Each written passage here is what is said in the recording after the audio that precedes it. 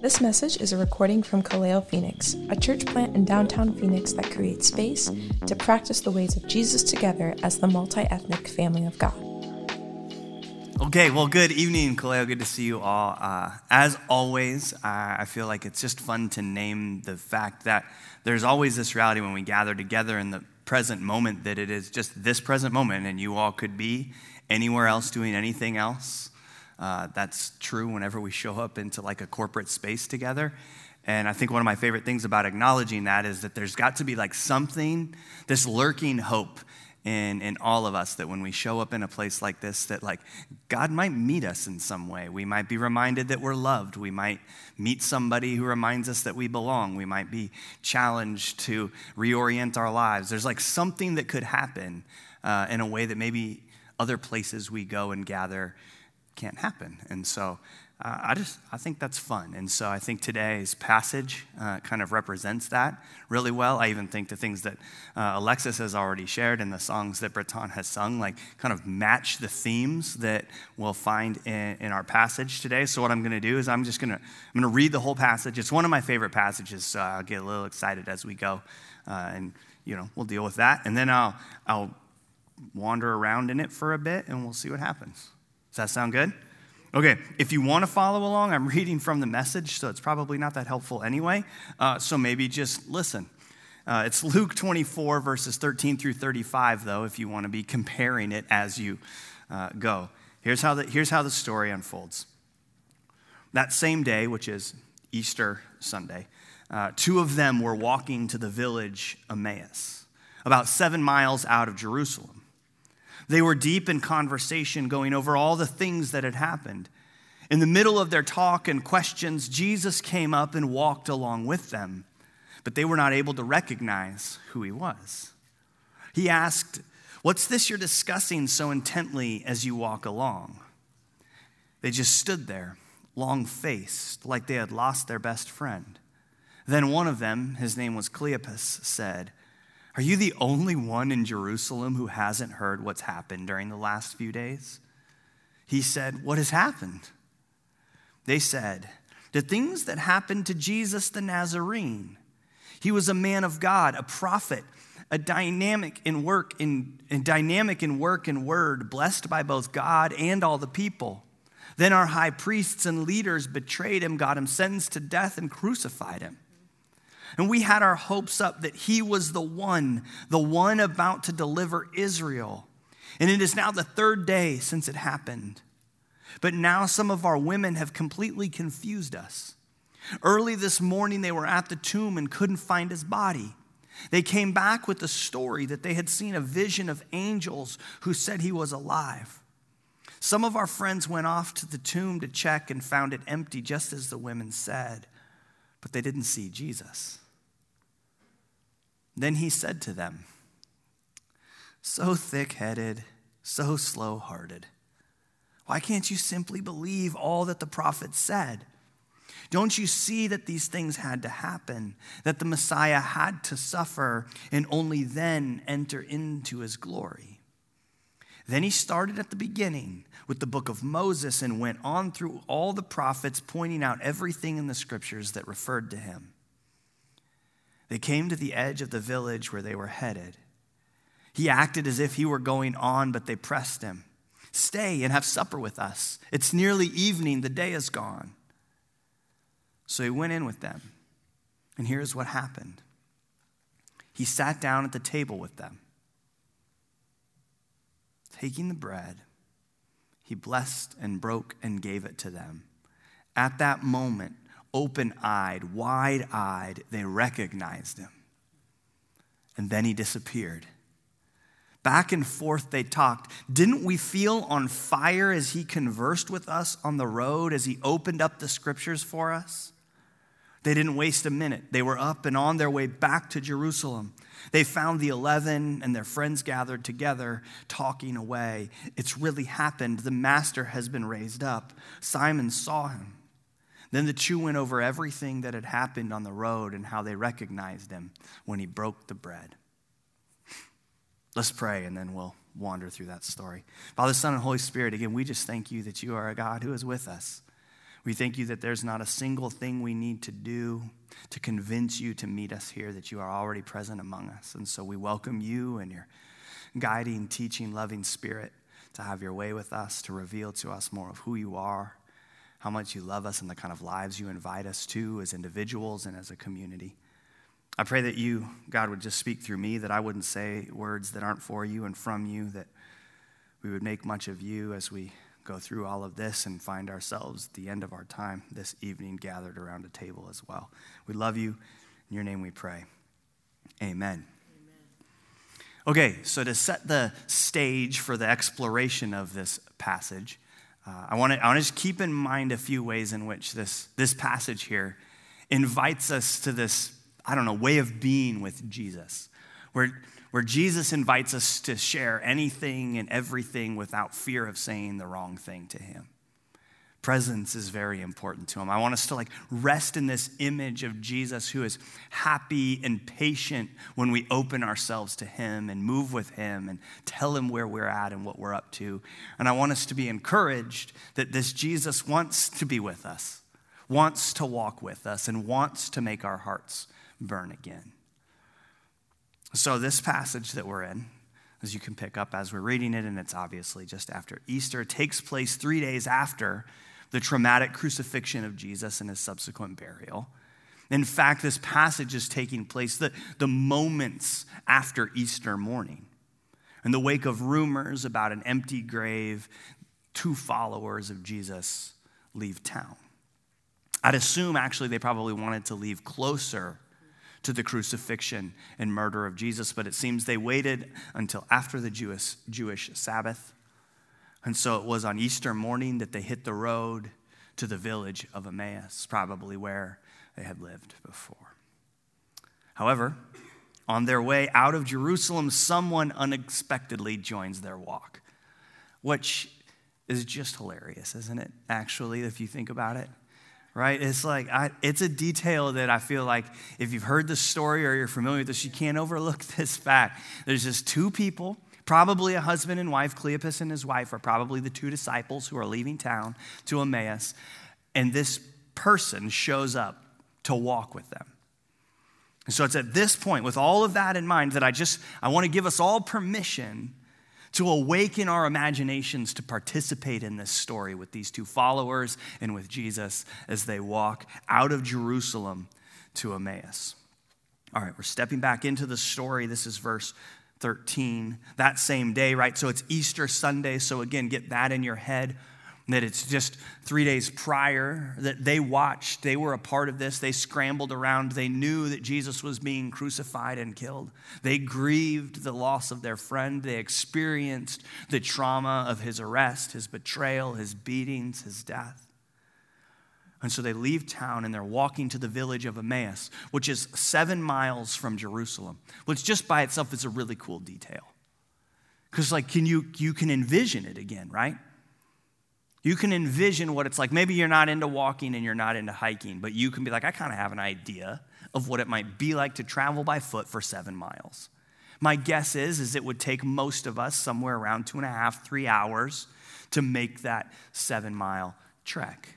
And so again, you kind of have a frame for how this is all unfolding.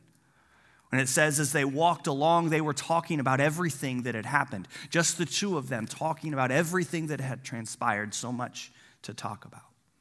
As they talked and discussed these things, Jesus himself suddenly came and began walking with them. Which if that was the end of the story, I'm like, that is so creepy, right?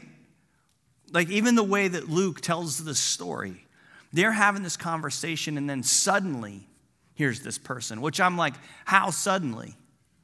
Behind a bush, right? Creeping along behind, that sense you're looking over, how suddenly? But he's there all of a sudden, and verse 16 says, but God kept them from recognizing him, which I love that detail too. Almost all of the post-resurrection accounts find us in this place where people are having a hard time recognizing the resurrected Jesus. And I don't know why. I have ideas about it, but I love that we don't know why. He's just hard to recognize in his resurrected form for some reason. And that's the case here as well. So verse 17, he asked them, he shows up. He's like, but hey, it's me, a stranger walking with you now. And then he's like, what are you discussing so intently as you walk along? So obviously Jesus is perceptive. Maybe as he was like hiding behind that tree, he was watching how intently they were discussing something, and he's interested. I love that Jesus asks this question. And isn't this just like Jesus? I'm like, this is when you'd know it was Jesus, just like right out of the gate asking questions, interested in their lives, interested in what they're talking about. And they stopped short when he asked this question. And sadness was written across their faces. And I think this is an important part too, right? Like what they're talking about isn't this like this buzz of the potential resurrection. They're not even there yet. They're not even like, oh yeah, Jesus is resurrected. Things are going to be great here soon. They're still sad. They're heartbroken. Again, and we've talked about this a few times over the last handful of weeks, like they experienced the traumatic execution of their friend. Sure, they can't find his body, but they're brokenhearted. And so with sadness written on their faces, one of them, Cleopas, replied, you must be the only person in Jerusalem who hadn't heard about all the things that have happened there the last few days.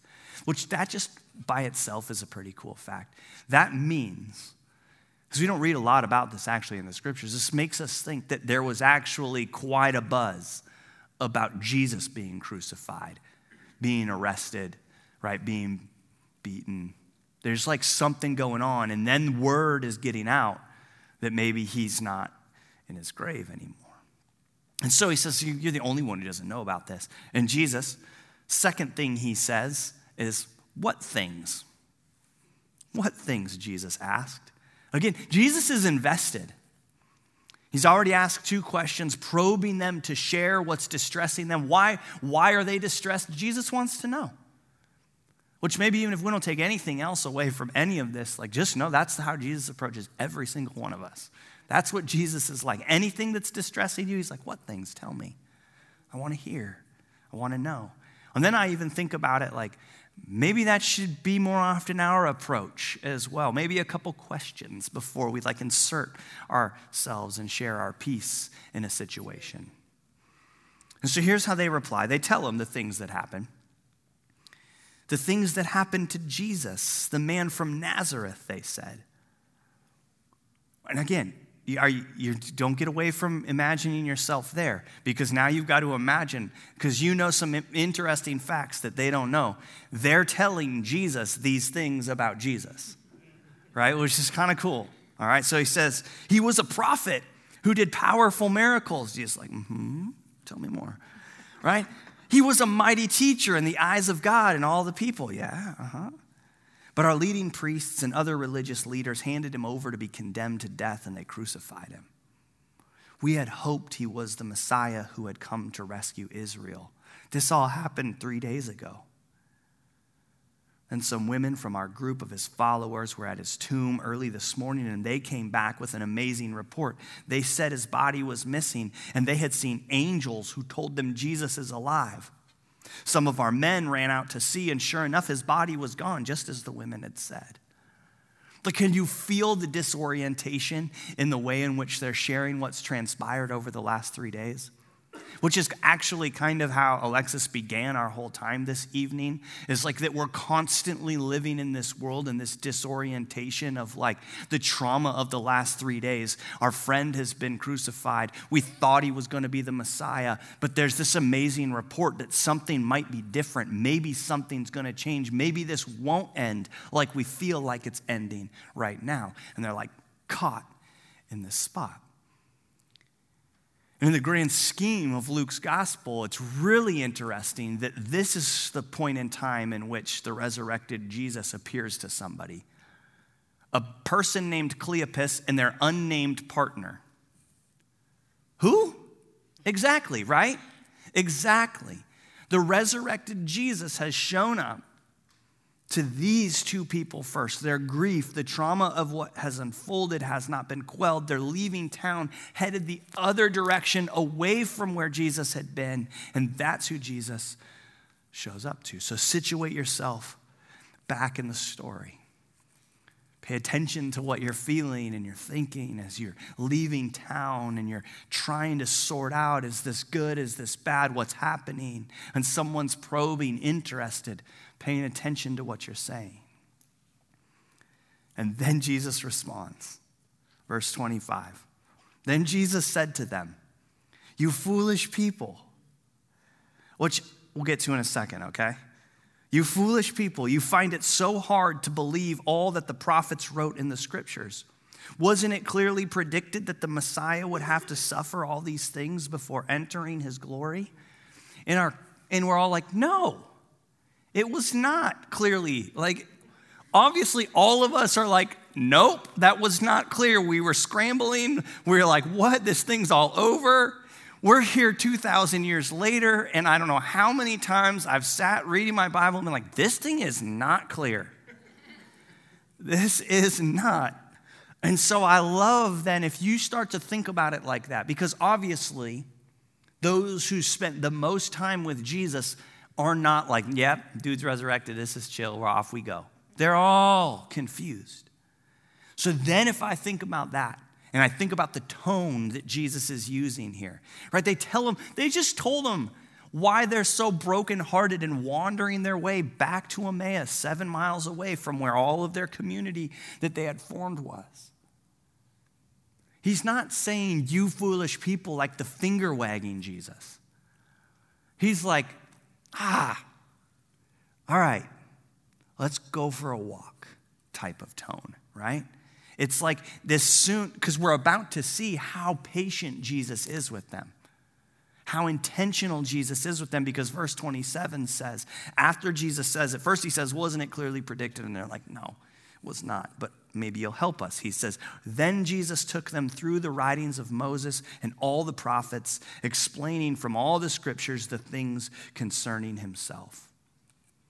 Which tells us a couple things. It tells us the entirety of the scriptures have always been pointing to Jesus, this Jesus right here. So if at any time you're like, hold on, what's going on here as you're reading something that's been written in the book of Moses or the prophets, the Old Testament, if it's not a Jesus thing, like then it's going to be transformed as it gets to the Jesus thing, because it's always been pointing to Jesus, the one who would come to show us what God's always been like in the flesh. And here we see the resurrected Jesus, who has now defeated death and the grave, walking around just being like, well, I'll just tell you about it for 7 miles. That's Jesus. So they reach the end of their journey. Apparently, it takes Jesus a couple hours or so to move through the Torah and the prophets to relate them to the suffering Messiah. And I, as one who loves studying, loves reading, loves learning, like that's the one lecture I would want to be at. Like that's the one. And then it ends with an object lesson. So here's what happens next. As they near Emmaus and the end of their journey, Jesus acted as if he were going on. Okay, get back in the story again. This is hilarious once again, right? First of all, he surprised them. He was the creepy stranger. He still is. I don't even know if he's told them, they don't even know who he is. Does he have a name yet?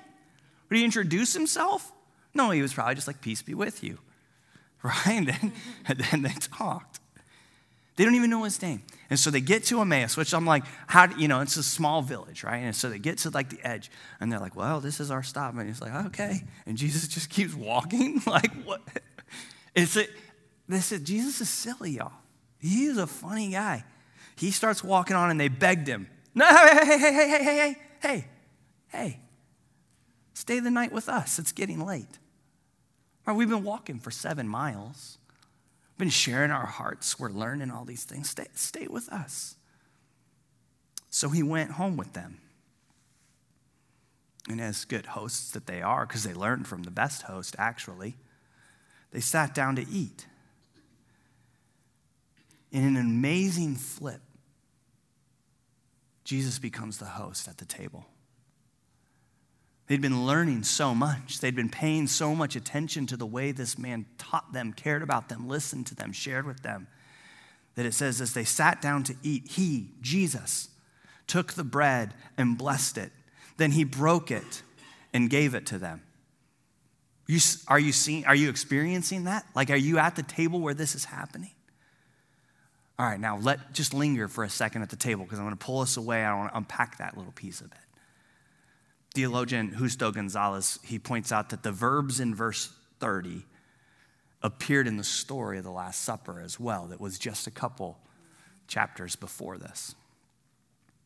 When he was at the table with them, he took the bread, he blessed and broke it and gave it to them. Those are our four verbs, okay?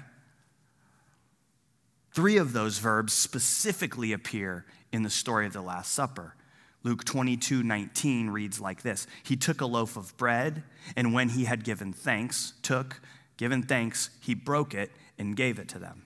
The second verb is practically the same in both stories. In one story, he blessed, and in the other story, he gave thanks.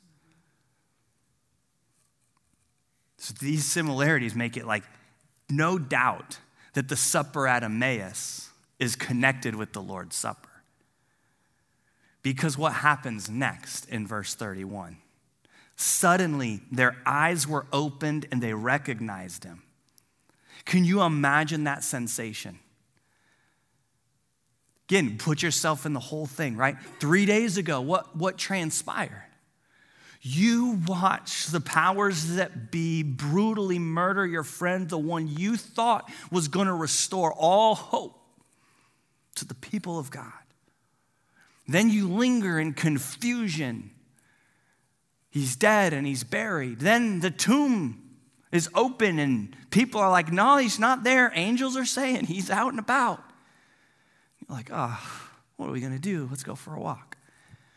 You walk and you sit down at this table, and this moment happens where Jesus takes this bread, breaks it, gives thanks, and gives it to him. And suddenly in that moment, they knew who he was.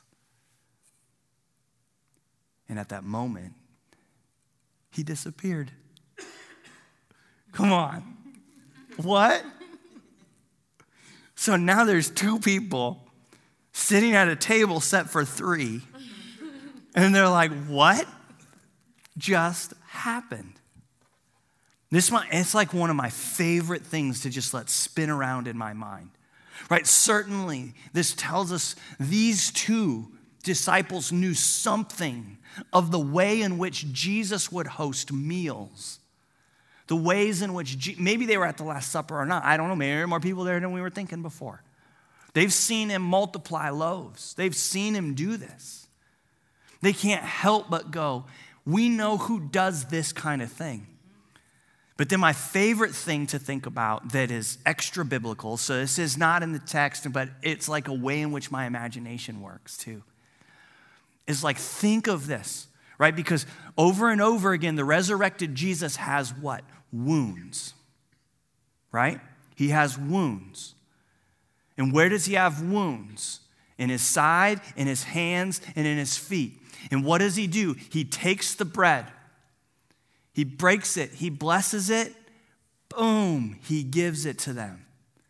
Like undeniable Jesus. He's doing what Jesus always did. And this Jesus is wounded like that Jesus was. And they can see it. They can see it. And they said to each other, didn't our hearts burn within us as we talked with him on the road and explained the scriptures to us? And within the hour, they were on their way back to Jerusalem, which is nuts, right? Because why did they tell Jesus to stay with them? It was late. You can't be out there. People are dying. You can't be out there walking around. Let's hang out, slumber party here, little bread, and we'll be good. And what happens instead? He disappears, first of all, and then they're right back on the road, which is how many miles from Jerusalem? 7, back the other way. Have you done a 14-mile day? Those are a lot harder. But off they go. Apparently it was enough, right, to propel them on the way. My guess is the path back didn't take as long. And so there they found the 11 disciples and the others who had gathered with them, who said that the Lord has really risen. He appeared to Peter, and they're like, what? No way. He appeared to us too. And we're like, how is this happening? I don't know. Then the two from Emmaus tell their story of how Jesus had appeared to them as they were walking along the road and how they recognized him as he was breaking the bread.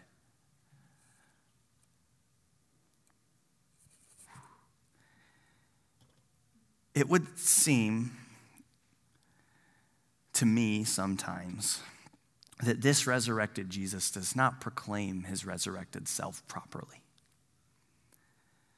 If I was unjustly crucified and then raised to life, I would not begin by going on a 7-mile walk. I would not begin by walking with one unnamed disciple and one kind of named disciple. And when I'm like, you guys remember Cleopas? You're all like, no, because we don't remember Cleopas or his unnamed wife. And I just love that that's how Luke tells this whole story. That's where resurrected Jesus shows up. And part of my hope and vision for like this story today is that it would just stir our hearts and our imaginations again. Like that it would settle there and burn in like the best way possible, right? Like, is this what Jesus could be like? Because I find myself over and over again having to like reimagine the image of Jesus and learn who he really is. And this story just is so pivotal to my understanding of that. So without like overstating a bunch of things about Jesus, I want to share a few observations that I have about Jesus. Just like quick shots, right? Like, it's so good. I think Jesus seems to be having fun in this story. And I think that's a great way to think about Jesus. He's a fun guy, right? He probably had great jokes. I mean, he did the whole kept walking bit. That was pretty funny. He just seems to be playful, even in the seriousness of it all. I love that Jesus appears to those who weren't the main characters of all of this. Two seemingly unimportant followers got his first appearance as the resurrected Jesus, which is that's where Jesus goes, right? To the unknown, to the uninvited, to the cast off to the side, to the ones who don't have high and lofty positions. He's like, hey, let's go for a walk. According to Jesus, as he teaches, it seems that the loving liberation of God has always been there and always been the plan. This thing that God's always been saying, and sometimes it takes great patience and care and connection for it all to unfold. I love that Jesus is not just about transferring information, though. He wasn't just like, you guys need to get this in your head. Instead, he desires to hear from us, to be with us, and to join us no matter the direction that we're moving. Jesus isn't in a hurry. He walks, he eats, he listens, he teleports. It's easier to not be in a hurry if you have the capabilities of teleporting. Just saying, a little unfair, but... And I don't know how to shake this sometimes because the story's so often been framed that the disciples are walking the wrong way, right? And it just seems that Jesus is willing to walk with us even if it might be the wrong way. Which then, and I'm not always sure what to do with this, it poses this quizzical question: is there a wrong way if Jesus is walking with us? And that helps me reimagine Jesus too.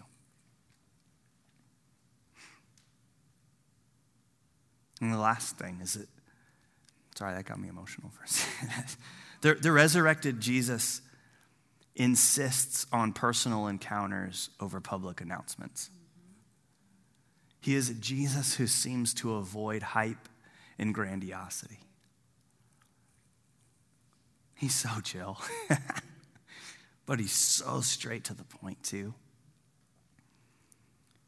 So when this whole story ends with these two disciples, Cleopas and the person who doesn't even get a name, turning around, and we go, why did they suddenly recognize Jesus? And I mean, we've wrestled out a few different ideas, and I think just tied up into that most succinctly is they recognize Jesus at the table and in his wounds. Like those are the two things that like culminate in the recognition of Jesus. And I can't help but then think, if we're going to begin reflecting on our own lives, like where has Jesus gone unrecognized in our lives, in the life of our church community and our neighborhoods, our families and our jobs and the schools and the places we go? And could it be that he longs for us to meet others so that we might meet him at a table and in the wounds that we carry with us? I'm always intrigued by the idea that these two disciples met Jesus along some like wrong way path only to run back to where they maybe needed to be at that point and to the people they needed to be with, right? And if I was to tell like my own spiritual biography a little bit in this, I had this moment actually on Easter where we were singing the song, which I don't actually know the names of any songs ever, but You Have Rescued My Life and I'm Never Going Back, that song. And I was thinking about how this idea that I'm never going back, like it captured me. Like, what am I never going back to? And I think that it kind of, for me, encapsulates so much of like what's at the heart of the community of Kaleo. Like there's certain things I'm not going back to that I was taught in maybe more of those white evangelical, grandiose spaces. But why just that? Because I want to be in places where I can find myself at a table tangled in this place where our wounds are all present and we're trying to navigate how to be these people that God's always invited us to be. Which is sometimes a strange thing to reflect on as a pastor who's pastored in those spaces. And it's not lost on any of us that there's not a gazillion people in this room. And yet like that's what I don't want to go back to, wanting those sorts of things to tell us that what we're up to is of God. I want to meet the Jesus who wanders around with us sometimes unrecognized and is like, yeah, let's eat. So that's the Jesus that I'm following, and I don't want to go back to the other versions that sometimes have excluded others or made gods out of other things. And so maybe you want to join Jesus on that journey too. I think many of us in this space this particular day are saying, yeah, we want to, and I think that's a beautiful thing too, because it makes me think of what those two disciples ran back to. A space that people were ready to receive them, to be together and hear their story. And it drew them even more into the future that actually is some of the reason we're sitting in this room right now. So that's enough words from me. Breton, you can come on up and maybe just give Jesus the final word, this unrecognizable, loving, silly, shows up at the table and reveals his wounds type of Jesus, and just maybe sit in this moment for I don't know, a count or two and say, Jesus, what would you want to say to me? What would you want me to know this evening? And then we'll sing another song together, and then we'll eat some food.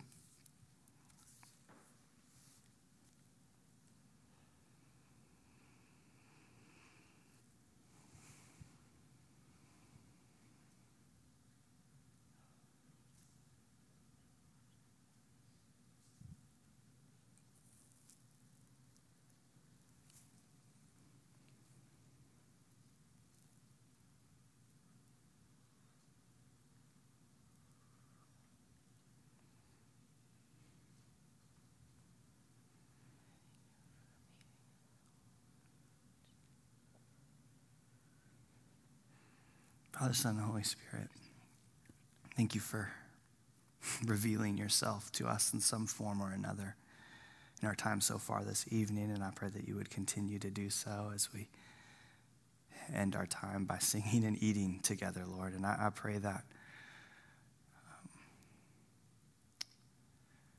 we would begin to see you in places and in people where maybe we haven't recognized you before. I pray that you would meet us at the table as our wounds are on display at times, I pray that you'd still help us learn and discern how and when to share sometimes the wounds that we do carry. Certainly you don't mean for us to always just be flinging those around, but I pray that we would find places where they're welcomed, received, and cared for. I pray that we would, maybe even just for the week ahead, have this image in our head and in our hearts and in our spirits of you, Jesus, who asks us questions to learn what it is we're experiencing, and then who desires to remind us that he's always been the loving God of liberation, who desires to be with us and set us free, who's willing to walk slowly 7 miles in the opposite direction. We thank you that that's the kind of Jesus you are. We love you. In your name we pray. Amen. For more information about Kaleo, visit kaleophx.com or follow us on social media at kaleophx.